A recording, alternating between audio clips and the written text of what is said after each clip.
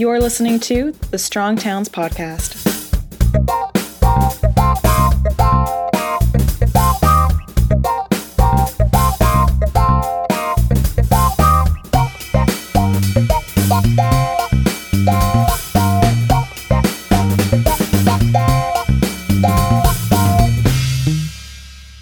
Hey everybody, this is Chuck Marohn with Strong Towns. Welcome back to the Strong Towns Podcast. It's really nice to be here with you today. Today we're going to talk about the lawsuits, plural, that we're involved in here at Strong Towns. It's been a long time since we chatted about this, and I get a lot of questions about it. It's probably the most frequent question I get when I'm on the road.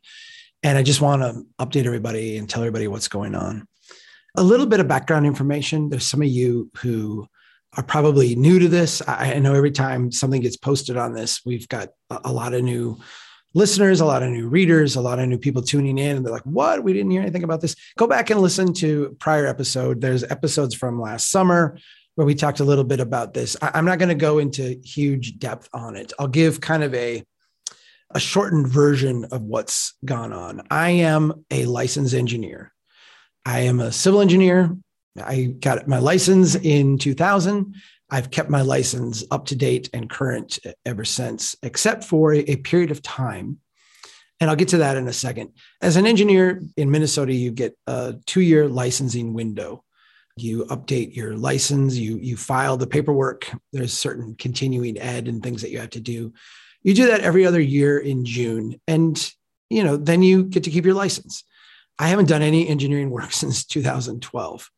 But I've maintained my license, including doing the continuing ed credits, largely because the license has value to me. It's not an easy license to get. I worked really hard to get it, especially in the early days of Strong Towns. It wasn't clear that this whole thing was going to amount to anything except me just flailing away, trying to, be a voice in the wilderness. I never anticipated we would be here doing this in this way. And so I have maintained my license. I've done what it takes to keep my license current. In 2016, I renewed my license on time and everything was fine. Again, I'm not practicing. I haven't done anything that actually required a license. And shortly after I renewed, my family moved. When we moved, I was supposed to, I've acknowledged this a number of times, I was supposed to notify the board of licensure that I had a new address. I failed to do that. I did not do that. 2 years later, in 2018, when there was a renewal notice sent out, that renewal notice didn't come to me. I am going to admit right now what I've admitted other times. Paperwork is not my strong suit, right? I've got so many different things going on, and I've got a lot of people here who help me balance like many, many, many things. And the idea that I would need to renew engineering license number 40142 in June of 2018 slipped through the cracks. It didn't with intention, obviously. I kept my continuance. I was fully qualified to get a license at that point. I literally just needed to send in the form and send in the payment, and I would get my license. But I didn't do that. I failed to do that. And so in July of 2018, my license expired. My license did not renew. Fast forward now, almost 2 full years. It was quite a while. And for some reason, and I don't even remember why, but Michelle Erfurt, one of my coworkers, needed to know, I think it was for something Urban 3 asked them for, actually. Thanks, Joe. Actually, it really did help. So thank you, Joe. Michelle Erfurt had to look up my license number. I had just moved offices. I couldn't remember my number. Like I said, I'm not practicing. I never write it down. I never have any official things I have to sign or do as an engineer. I've not practiced as an engineer for a long time. I didn't remember my license number. She went and looked it up. And when she looked it up on the licensing board website, what she saw was that it was expired. It said, your license is expired. And she told me this. I didn't believe it at first. I have a Slack thread that has become evidence now in these trials. I said, no, that's wrong. You're mistaken. I clearly remember renewing. I, in fact, do remember renewing, but I don't know if I didn't, if I failed to do it, if the check never arrived. I don't know. I don't have any proof that I did. And I've been willing to accept that I did not renew. But my license had expired. That very day, I sat down, I filled out the paperwork, and I sent it in. If you are late renewing, there's a late fee. Okay, fine. I'll pay the late fee. Like, I get it. And I was close enough to like the next registration period where I filled out that form and sent it in too.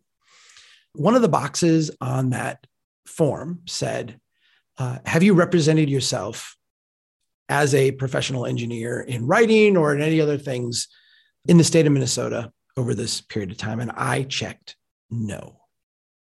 This all happened. I got my license renewed. They sent me a notice, said you're current, congratulations, everything's good. And I just went on with my life. Again, I don't practice. I'm not out signing plans. I'm not doing consulting work. I'm not giving advice in terms of, official things that engineers are out doing. I've not solicited work. I've not applied for work. I've not, chased after work. I've not responded to any proposals. I've not done anything that requires an engineering license. But about 6 weeks after I renewed, I got a letter from the Board of Licensure. The letter said, hey, we received a complaint that you were practicing without a license. The complaint was from an engineer in South Dakota. I actually called the guy and chatted with him. He said he had come across some things that I had written, didn't really appreciate it, didn't really like it, decided he would look me up and figure out what was going on with me. Discovered that my license was expired, went through and documented a bunch of instances where I had used the initials PE behind my name in my bio, on the website, on my LinkedIn page, in some slides that were, the front slide of some presentations that I gave. And he sent that, evidence to the board, and the board was following up. And the board had some very specific questions to me. Have you practiced without a license? What plans have you signed? What things have you done? What work have you engaged in? And it was very specific, like very focused on like, what work have you done? And I read this and I thought, well, this is an honest confusion. This guy's obviously, when I talked to him on the phone, I was a little bit annoyed with him. And I'm like, why didn't you just tell me that my license expired? Like that would have been a professional courtesy to do. And he said, had I done that, you would have fixed it before they had a chance to come after you and punish you. And so I'm like, okay, I get where we're at. I've been through this with the board before. I have been down this road before with the board. And so I anticipated that this would be easily resolved, that this would go away. I sent a response to the board. I told them, I haven't done any engineering work, haven't done anything that needed a license, don't have any plans to show you, don't have anything that I signed. Months went by. This was July. In November, I heard from the board again. This time the board wanted me to sign what they call an order and stipulation. It's basically an agreement that I broke the law and that I accept the punishment that they were going to hand down. At that point, the punishment was censure, a reprimand, and I'm going off of memory here, but like a $1,500 fine. Basically, a bunch of findings about how I had lied to the board, lied to the public, made false statements, misrepresented myself, held myself out as an engineer without proper licensure. And the initial statement said that I had committed fraud. Blew my mind. I'm like, what is going on? There must be something mixed up here. There must be some mistake. I actually assumed at the beginning, like this was an honest mistake. This was a mistake that sometimes happens in these types of situations. And so I sent a letter to the board. I said, I think things are screwed up here. I think you've got this backward. I had done some research into other places where they had done orders and stipulations, people committing like truly heinous things like defrauding clients and, claiming to be a license when they weren't qualified to be licensed. I mean, not just had something lapse, but like literally like didn't have the qualifications. Many of these people had not been censured, had not had the sanctions that they were proposing for me. But nonetheless, if you go through the statute, it says, here's the factors you have to factor in when you're looking to do something like this. And when you go through the factors, it's things like, was there intent here?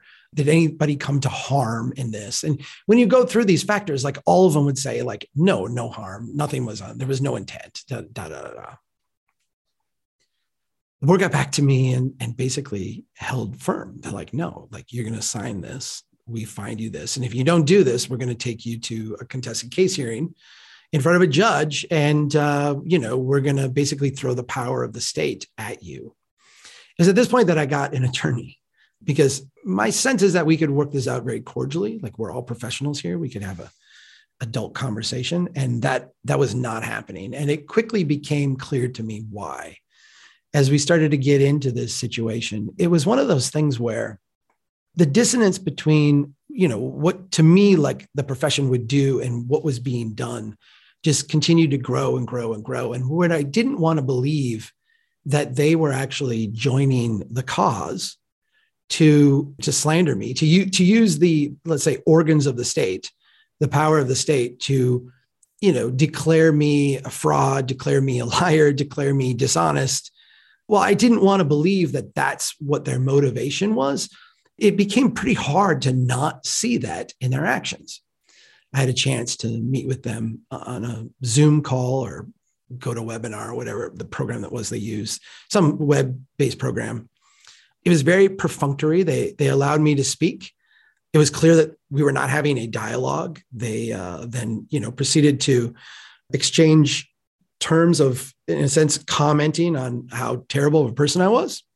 They brought up things like speeches that I gave and talks that I gave and podcasts that I did. And, one person said that he was concerned that people would believe me when I was not licensed, that somehow, by representing I was licensed when I was not, was going to make people listen to my speech more, listen to the talks that I gave more than they otherwise would. And that was injurious to the state. It was quite like the Twilight Zone. Like, I was sitting there going, like, I can't believe what I'm going through. I can't believe what I'm doing here. And I can't believe this conversation. Ultimately, the board held firm. They loosened things down a little bit. They went down to a $500 fine. They dropped the censure, but they insisted on two things that to me were unbearable, right?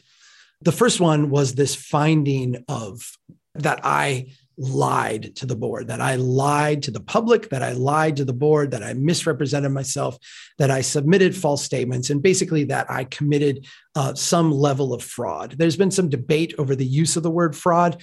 They used the word, they quoted the word, they quoted the statute with the word. At some point later on, they switched and said, not fraud, just misrepresentations and lies. It's a distinction without much of a difference.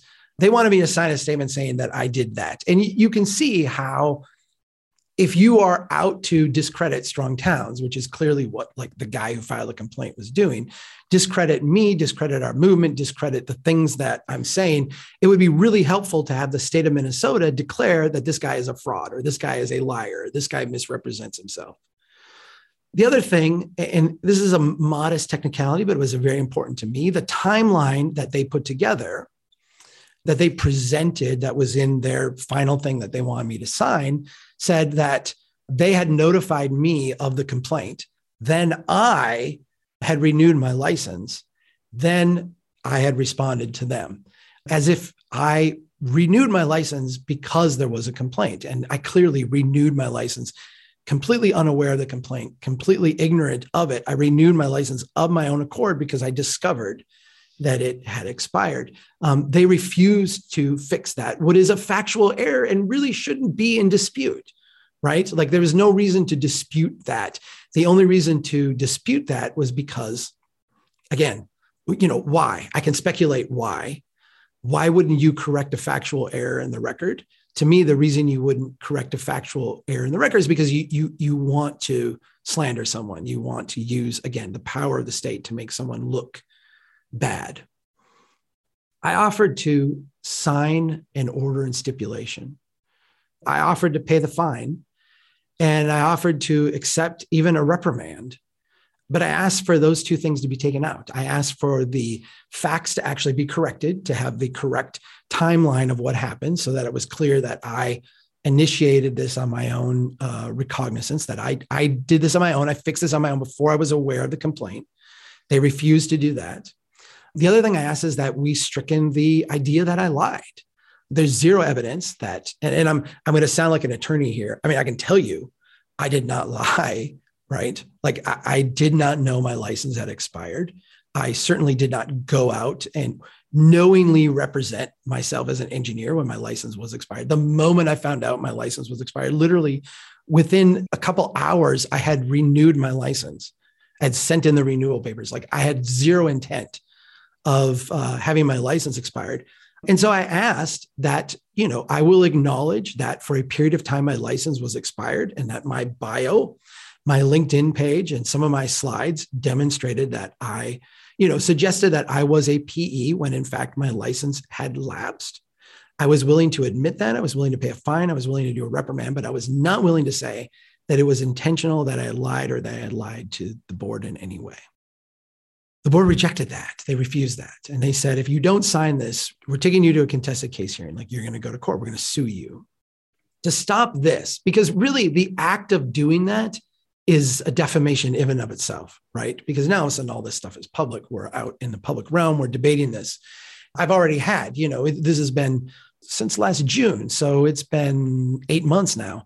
I've already had twice people who were arguing with things that I said in the public realm cite this court case as a thing that discredits me and discredits the ideas that Strong Towns is putting forward as a rationale. So we've already suffered damage from this, right? Like, we already have had people who have shoved this in our face and said, look, this guy can't be trusted. He committed, the state is saying he's a liar. The state is saying he's misrepresented himself. And even if he wins on a technicality, they brought this up for a reason, right? So we've already suffered that problem.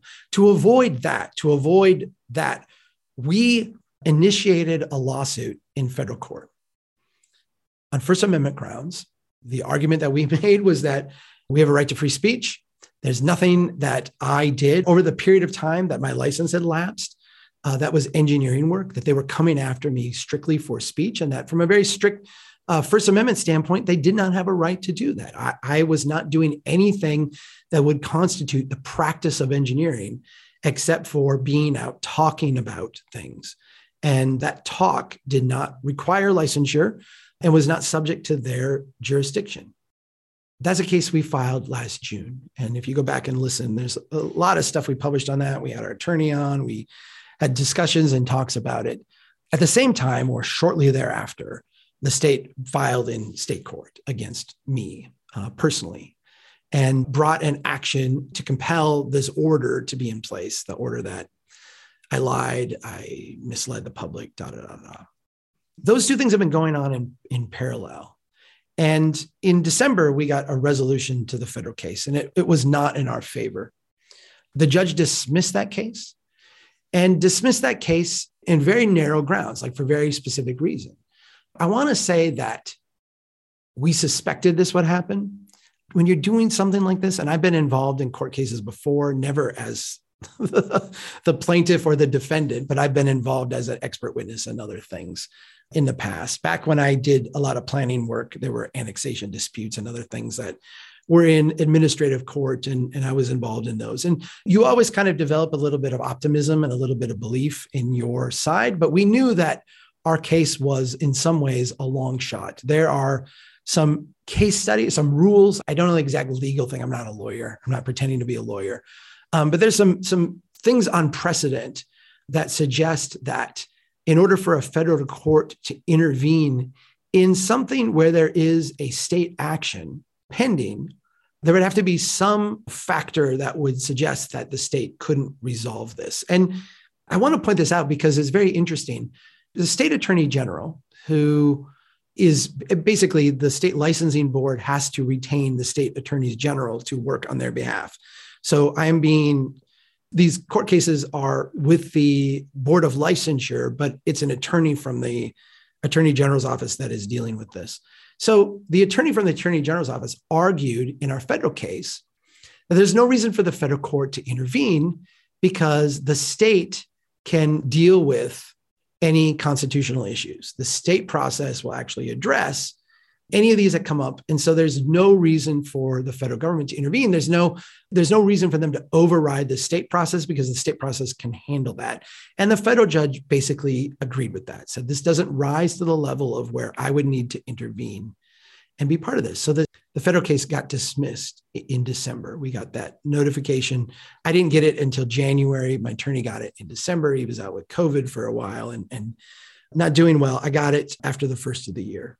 And so now we're full speed ahead with just the state case. And in the state case, I am not the plaintiff. I am the defendant. We just filed our motions. Right now, at this point, the state is asking for, I want to say it's summary judgment. Hang on a second. I turn around and look at this thing. I actually have their filing right here.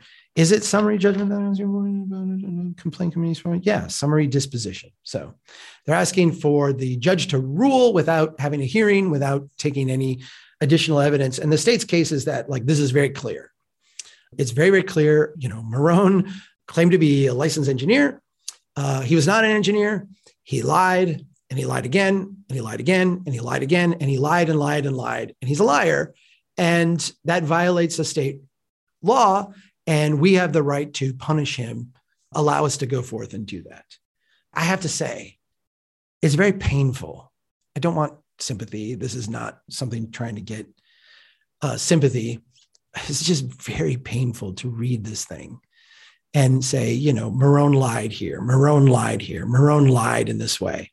They're saying, like, every time I showed my front slide of my presentation, a presentation I've been doing for a decade, the front slide says Charles L. Marone, PE. Every time that slide came up was me lying to the public. Every time someone would log into my LinkedIn page, which, by the way, I did a long time ago, I filled out many, many years ago. I've not updated it. I've not changed it. I've not gone in and changed my title. I didn't proactively go out and say, well, I'm not a PE, but I'm going to say I am.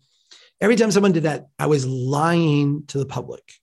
When I told the board that I had not represented myself as an engineer in the practice of engineering, I lied to the board because obviously I was practicing engineering in all these instances where I was out, referring to myself as an engineer with a license. I remember when I wrote my bio, because I wrote like an original one and it's been amended a couple of times. We changed things. I'm going to say this is going to sound a little bit like a diva. I've got a team that does these things now. I couldn't tell you for sure what my bio says right now because it's been edited a few times by others, which, they're good at this work. So I let them do that. I remember when I first did my bio and I put in it that I was licensed in the state of Minnesota. I could have just said I'm a licensed or I'm a civil engineer or I've got a civil engineering degree or whatever. But I remember putting licensed in the state of Minnesota. I remember why I put that. I put that because it actually was proud of being from Minnesota. Most of you know that I live in Brainerd, Minnesota. This is a city that I was born in. I actually live a block and a half away from the hospital that I was born in. My kids were born there too. My parents were born there too.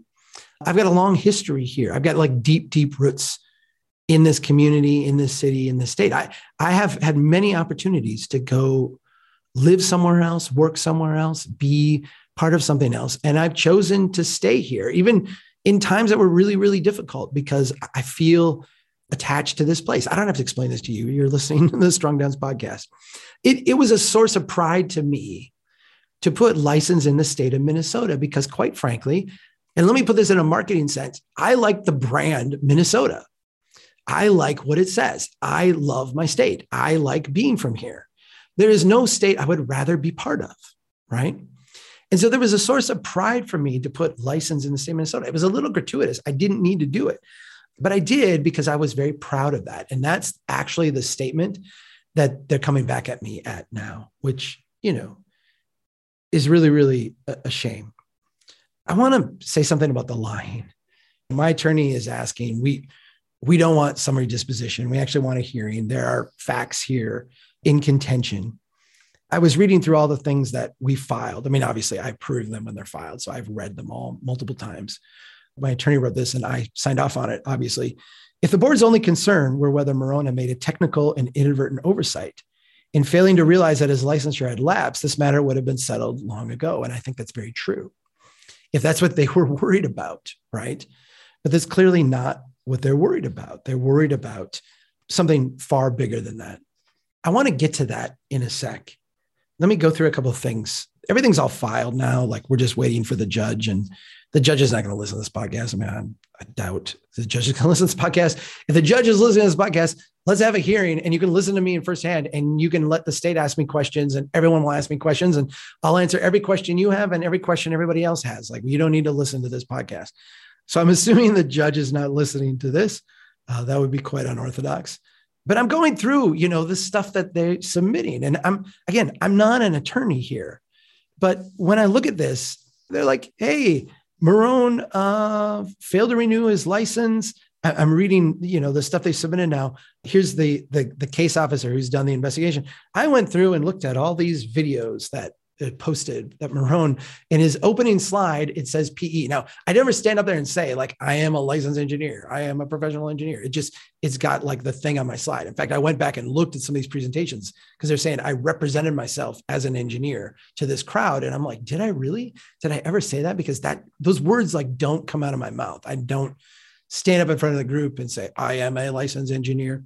It might come out sometimes, like if I'm asked a question or what have you, but I generally don't like open with that, But what they're referring to, and they say this in the documents, they're referring to my title slide. And I was looking at this and I'm like, well, this talk didn't happen in Minnesota. Like this, like I wasn't doing this in Minnesota. A technicality, sure, right? But like, I don't know, like, why are these guys chasing me all over the country? When I make a speech in Annapolis, why are they worried about, what I said? Like, I don't get it. They cited the Strong Towns Academy, and they actually printed off a course outline that I had done for the Strong Towns Academy. I did a course on transportation in there. And in that course is my bio, and my bio says I'm a licensed engineer. And they submitted that as evidence. Like, look, this guy lied. He lied to the public. He claimed here to be a licensed engineer. And even worse, they're charging people for this course. Here's the amazing thing. That course didn't come out until well after June of 2020, right? I mean, I think that course wasn't actually published until like October or November of 2020. I don't think I actually finished it until 2021, way after my license had been renewed. There was not even a website that had the Academy on it in that fashion, had that course on there with that outline they provided until way after my license had renewed. These guys are making stuff up. They're making stuff up, and they are lying.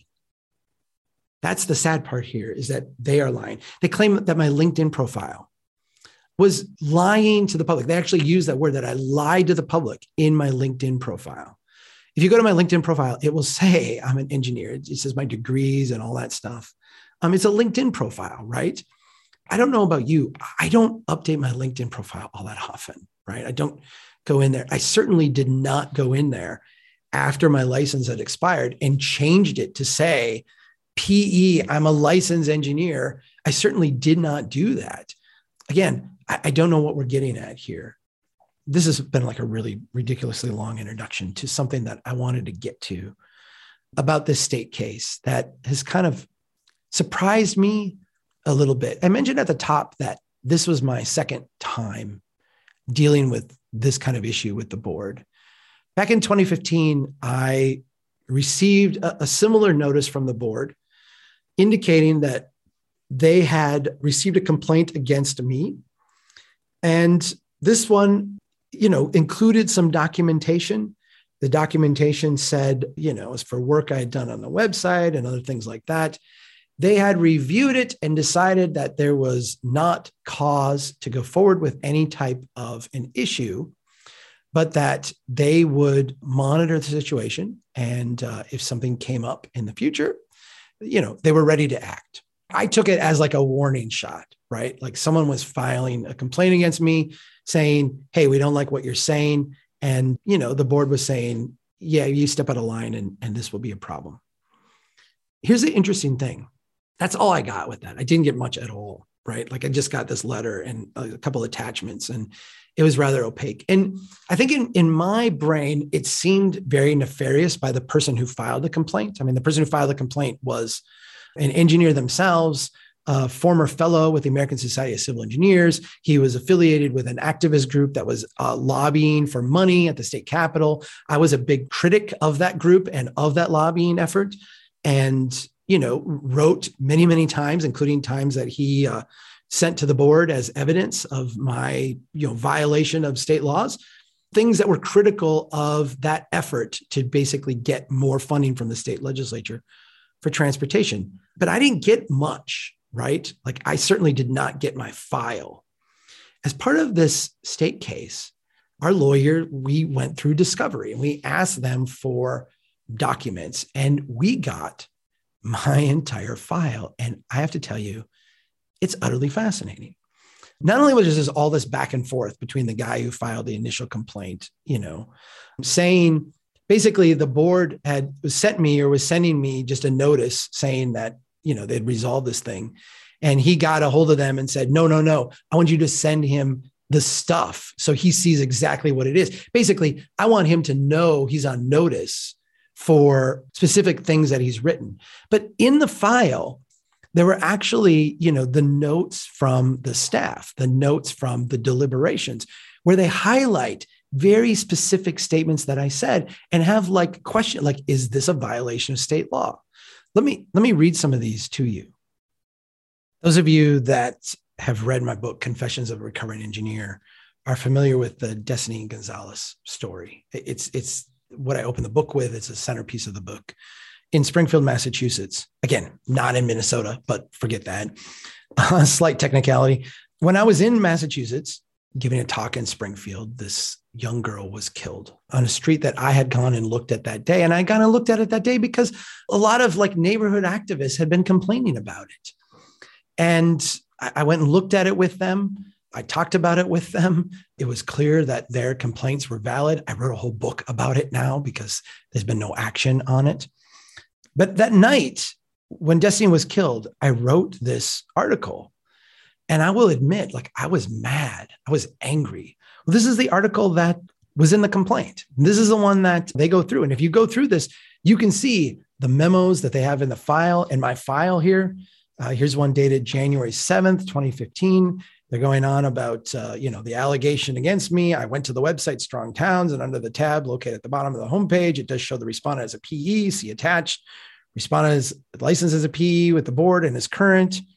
It goes on and says, blogging may be his right to free speech. In reading the blog, the respondent does seem to criticize professional engineers in general, but I cannot see where he singles out one in particular. Does this rise to the level of complaint? This is their internal conversation, as if I were to criticize the profession, maybe not. But so then they go through and they highlight all these areas in here where my words draw concern.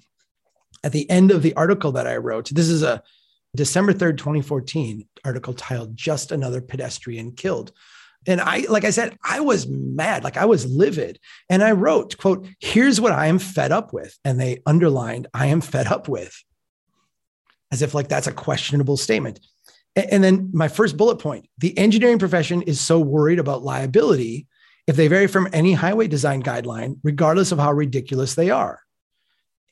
The engineering profession is so worried about liability is underlined. That's underlined as a problematic statement, as a statement that needs to be investigated by the board. My second point, they also underline professional engineers here and elsewhere use forgiving design. That is underlined. Principles in urban areas where they do not apply. They've underlined the first half of that sentence as being something they need to look into. This next one is actually starred and underlined. I go into this discussion on forgiving design and I say, quote, for everyone else, we understand that cities are more than cars. They include people doing all kinds of things. And then the rest of this is what is underlined and starred. And forgiving the common mistakes of all people is what a humane, decent profession does. That apparently is problematic to the Board of Engineering Licensure, at least, their investigator back in 2015. I go on. Professional engineers claim that they cannot alter human behavior with their street designs. That is also underlined. I don't know why that's underlined. I don't know why that would potentially be problematic to anybody, but that's the kind of thing that's in my file that they're looking up. And then at the end of that, the paragraph I write, and again, I was very angry. I write, which is it, engineers? Are we behavioral scientists or not? Again, I don't know why that would be a problematic statement, but that's a statement that they underlined in here as needing special attention on whether I broke state laws or not. Here's the next line. For those of you that read me, you know that I'm not like an inflammatory kind of guy. I don't tend to go out. I was mad. This little girl had just been killed on a street where all kinds of people have been saying for a long time that something needed to be done. Here's what they underlined. Here's what I wrote. I'm fed up with people being killed because my profession contains a bunch of dogmatic idiots. That was problematic. And the licensing board said, this is a statement that we need to flag and identify and discuss as to whether, this rises to the level of a violation of state law. Going on, I wrote this, but Chuck, we can't do this, says the incompetent fool of an engineer. They underlined that statement. Going on, I write, in my world, in a just world, and then here's where they begin their underline again. That engineer loses their job tomorrow and their license because they are a danger to society. The licensing engineering board, when I wrote that and they received a complaint a month later, underlined that phrase as problematic, as one that they needed to discuss internally to see if I had broken some laws, right? Going on, later on, I say, this one's on you, engineering profession. And they underline that as well. This is deeply problematic to me. This is like deeply problematic to me because now in my file with the state where I get a license, they're debating whether I can say certain phrases or not, whether I can say certain words or not, whether the things that I write on my blog that are a critique of the profession are allowed or not. And that is what this is all about. That is what this has been about from day one. That's why the first complaint was filed, because people wanted to try to silence me. That's why the second complaint is filed, because they want to use this technicality of a lapsed license for someone who is not practicing as an engineer in order to discredit me, in order to discredit this movement, in order to discredit this organization and say, we are lying, we are dishonest, we are misleading the public, we committed fraud. And this board has gone along with it in every step of the way. And I'm shocked. Quite frankly, I'm deeply shocked by what I find in my own file, a tolerance, not only for the complaint, but a tolerance for the idea that this type of speech is questionable and is outside the bounds. I will post a copy of that particular article where the flags and the things are, so you can see as well that the state of Minnesota has decided that some of my speech is worth being investigated and worth being looked into. It's hard for me to look at my own file like this and not be disgusted, especially in the context of what we're going through here. I'm a person who goes out and talks. I give speeches. I write blog posts. I do podcasts. I am not out signing plans. I'm not designing bridges. I'm not taking consulting contracts. I'm not out doing anything that would constitute the practice of engineering, except my bio, which has not been updated for a long time, said that I had a license during a period of time where I was fully qualified to be licensed. I'd done all the continuing ed. I had everything. I just hadn't paid my fee and filed my paperwork. And I did. And now this is what we get. This is not at all about holding me accountable. This is not at all about a technical violation of the rules. This is not all about consistent enforcement. This is about one thing and one thing only. And it's about the message that comes out of Strong Towns. There's a certain group of people within this profession who do not like that message. And whether the board members are part of that or not, they are certainly aiding and assisting the people who want to abuse this process. I hope the heck that the judge gives us a hearing, because I think that the lies that they have submitted, the frauds, such as the fact that, they said we had this academy page up before June of 2020 is not true. These things, I think that they should be called to account for that. I think that they should be called to account for the stuff that's in my file. What is this? I want to close with this, because I said, this has been really hard. I might just be like an old-fashioned person. Like I get that. I get that I'm in a profession, not engineering, but advocacy. I'm in a profession that is at times a full contact sport. Like I get that. And I feel like sometimes I'm not cut out for it, right? something just came into my mind, and I'm going to say it, and I don't want to trigger anybody. I remember way back, and I think it was 2016. I can't remember. It was Republican primaries. No, it was way earlier than that. 2012, maybe 2008. I don't remember. We had a governor here in Minnesota named Tim Pawlenty. I thought he was a decent guy. I actually liked him in his first term. In his second term, he figured he might be able to run for president. He kind of changed a little bit, but I liked him. He was very Minnesotan. And in the very early debates, I think it was Iowa, I can't remember where. This is a Republican, right? I think I said that. They were having a debate, and he had a chance. And I'm jogging my memory now. It was Mitt Romney. He had a chance to say something to Mitt Romney's face. And I don't even remember what it was, but it was something that he had said in a rally without Mitt Romney there. And they asked him, say it to your face. And he couldn't do it. And he wouldn't do it. And he didn't do it. And he was not like a cutthroat guy. And I watched that scene, and I watched him get ripped apart. And I watched him be mercilessly beat up by the press, right? For being a wimp, not being unwilling to say the cruel thing to someone's face. And I said, I recognize that person. I recognize him as a Minnesotan. And that's not to excuse the thing that he said. I mean, I think that, if you're willing to say something in private, you should be willing to say it in public. I think that that's a truism. He said something and he wouldn't say it to the guy's face. And I think shame on you, Tim. Shame on you, Governor Pawlenty, for not saying the thing in the first place that you weren't willing to stand behind. That's the thing I criticize you for, not the lack of willingness to mix it up. I recognize that person, and I recognize that person because that's the culture that I come from. It's not a culture that thrives in the fight. It's not a culture that thrives in the battle. I don't like that part of this job, and I particularly hate that part of this court case. I hate it. I hate it. I wish this would go away. I wish it would be done. I wish it never happened.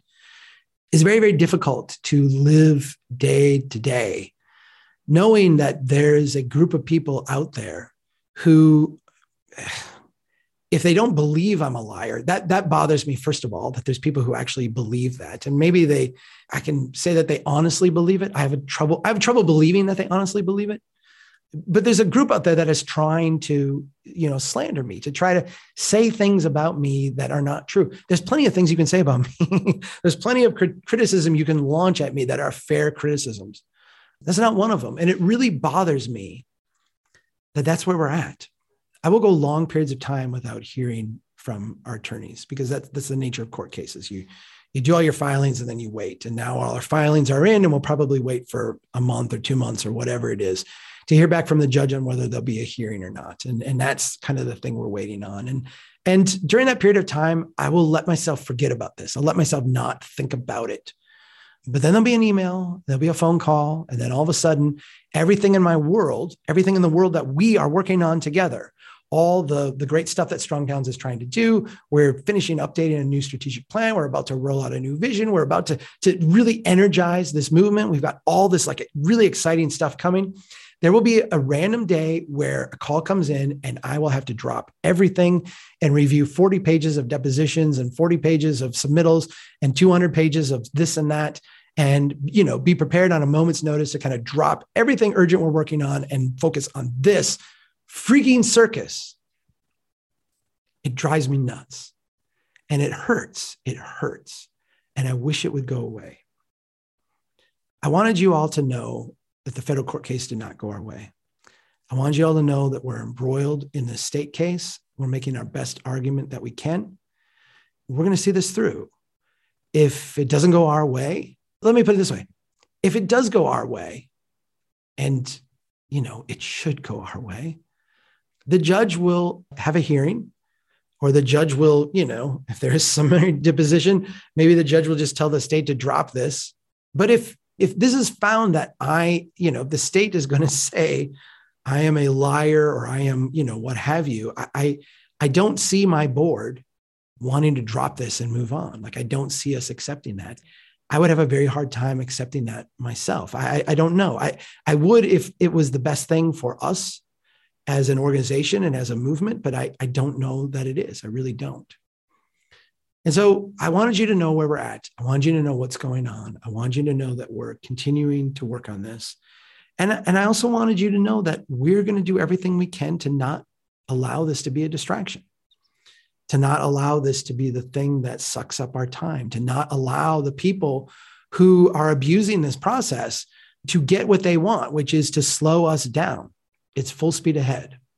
And, to the extent that I'm going to lose some sleep and the extent that I'm going to be up late and working weekends and doing whatever to get this thing done, I'm going to promise you right now that I'm not going to let it slow us down. I'm not going to let it distract us. I'm not going to let it do what these haters are trying to do. Thanks everybody for listening. Thanks for taking the time to be here and to be part of this podcast and part of the Strong Towns movement and the Strong Towns community. I really appreciate all of you. Oh, there was one last thing I wanted to say. I'm ashamed that I forgot this.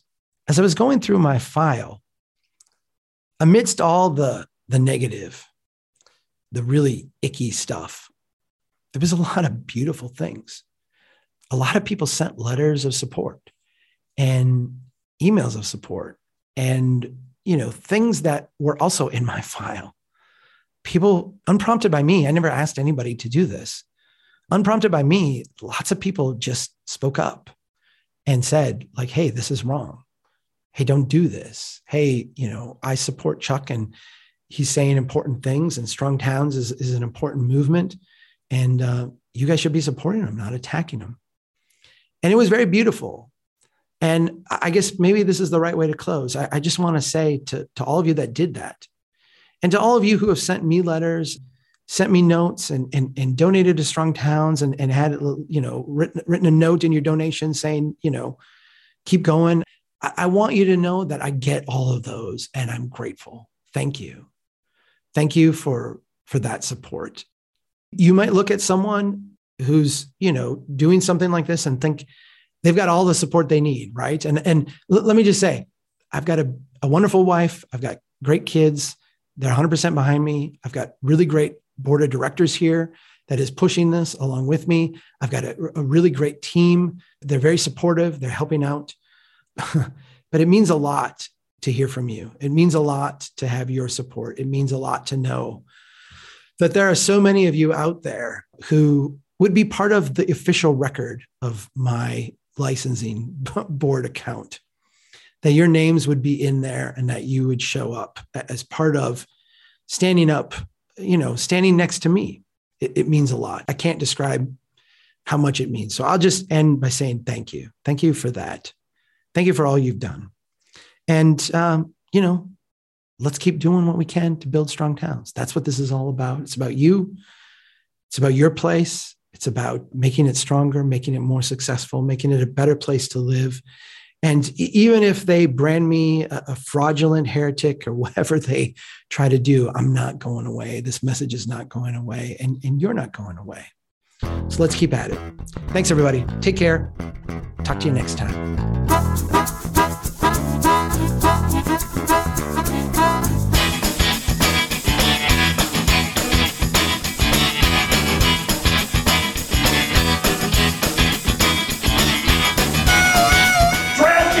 Require what? Drastic measures, yes! Who said that? They know that America's one big pothole right now. Bill. That's the story. Chuck Marohn, this has been fascinating. Oh, Magnet City!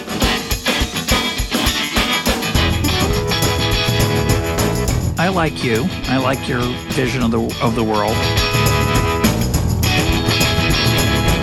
The United Nations Earth Summit, Agenda 21. Yeah.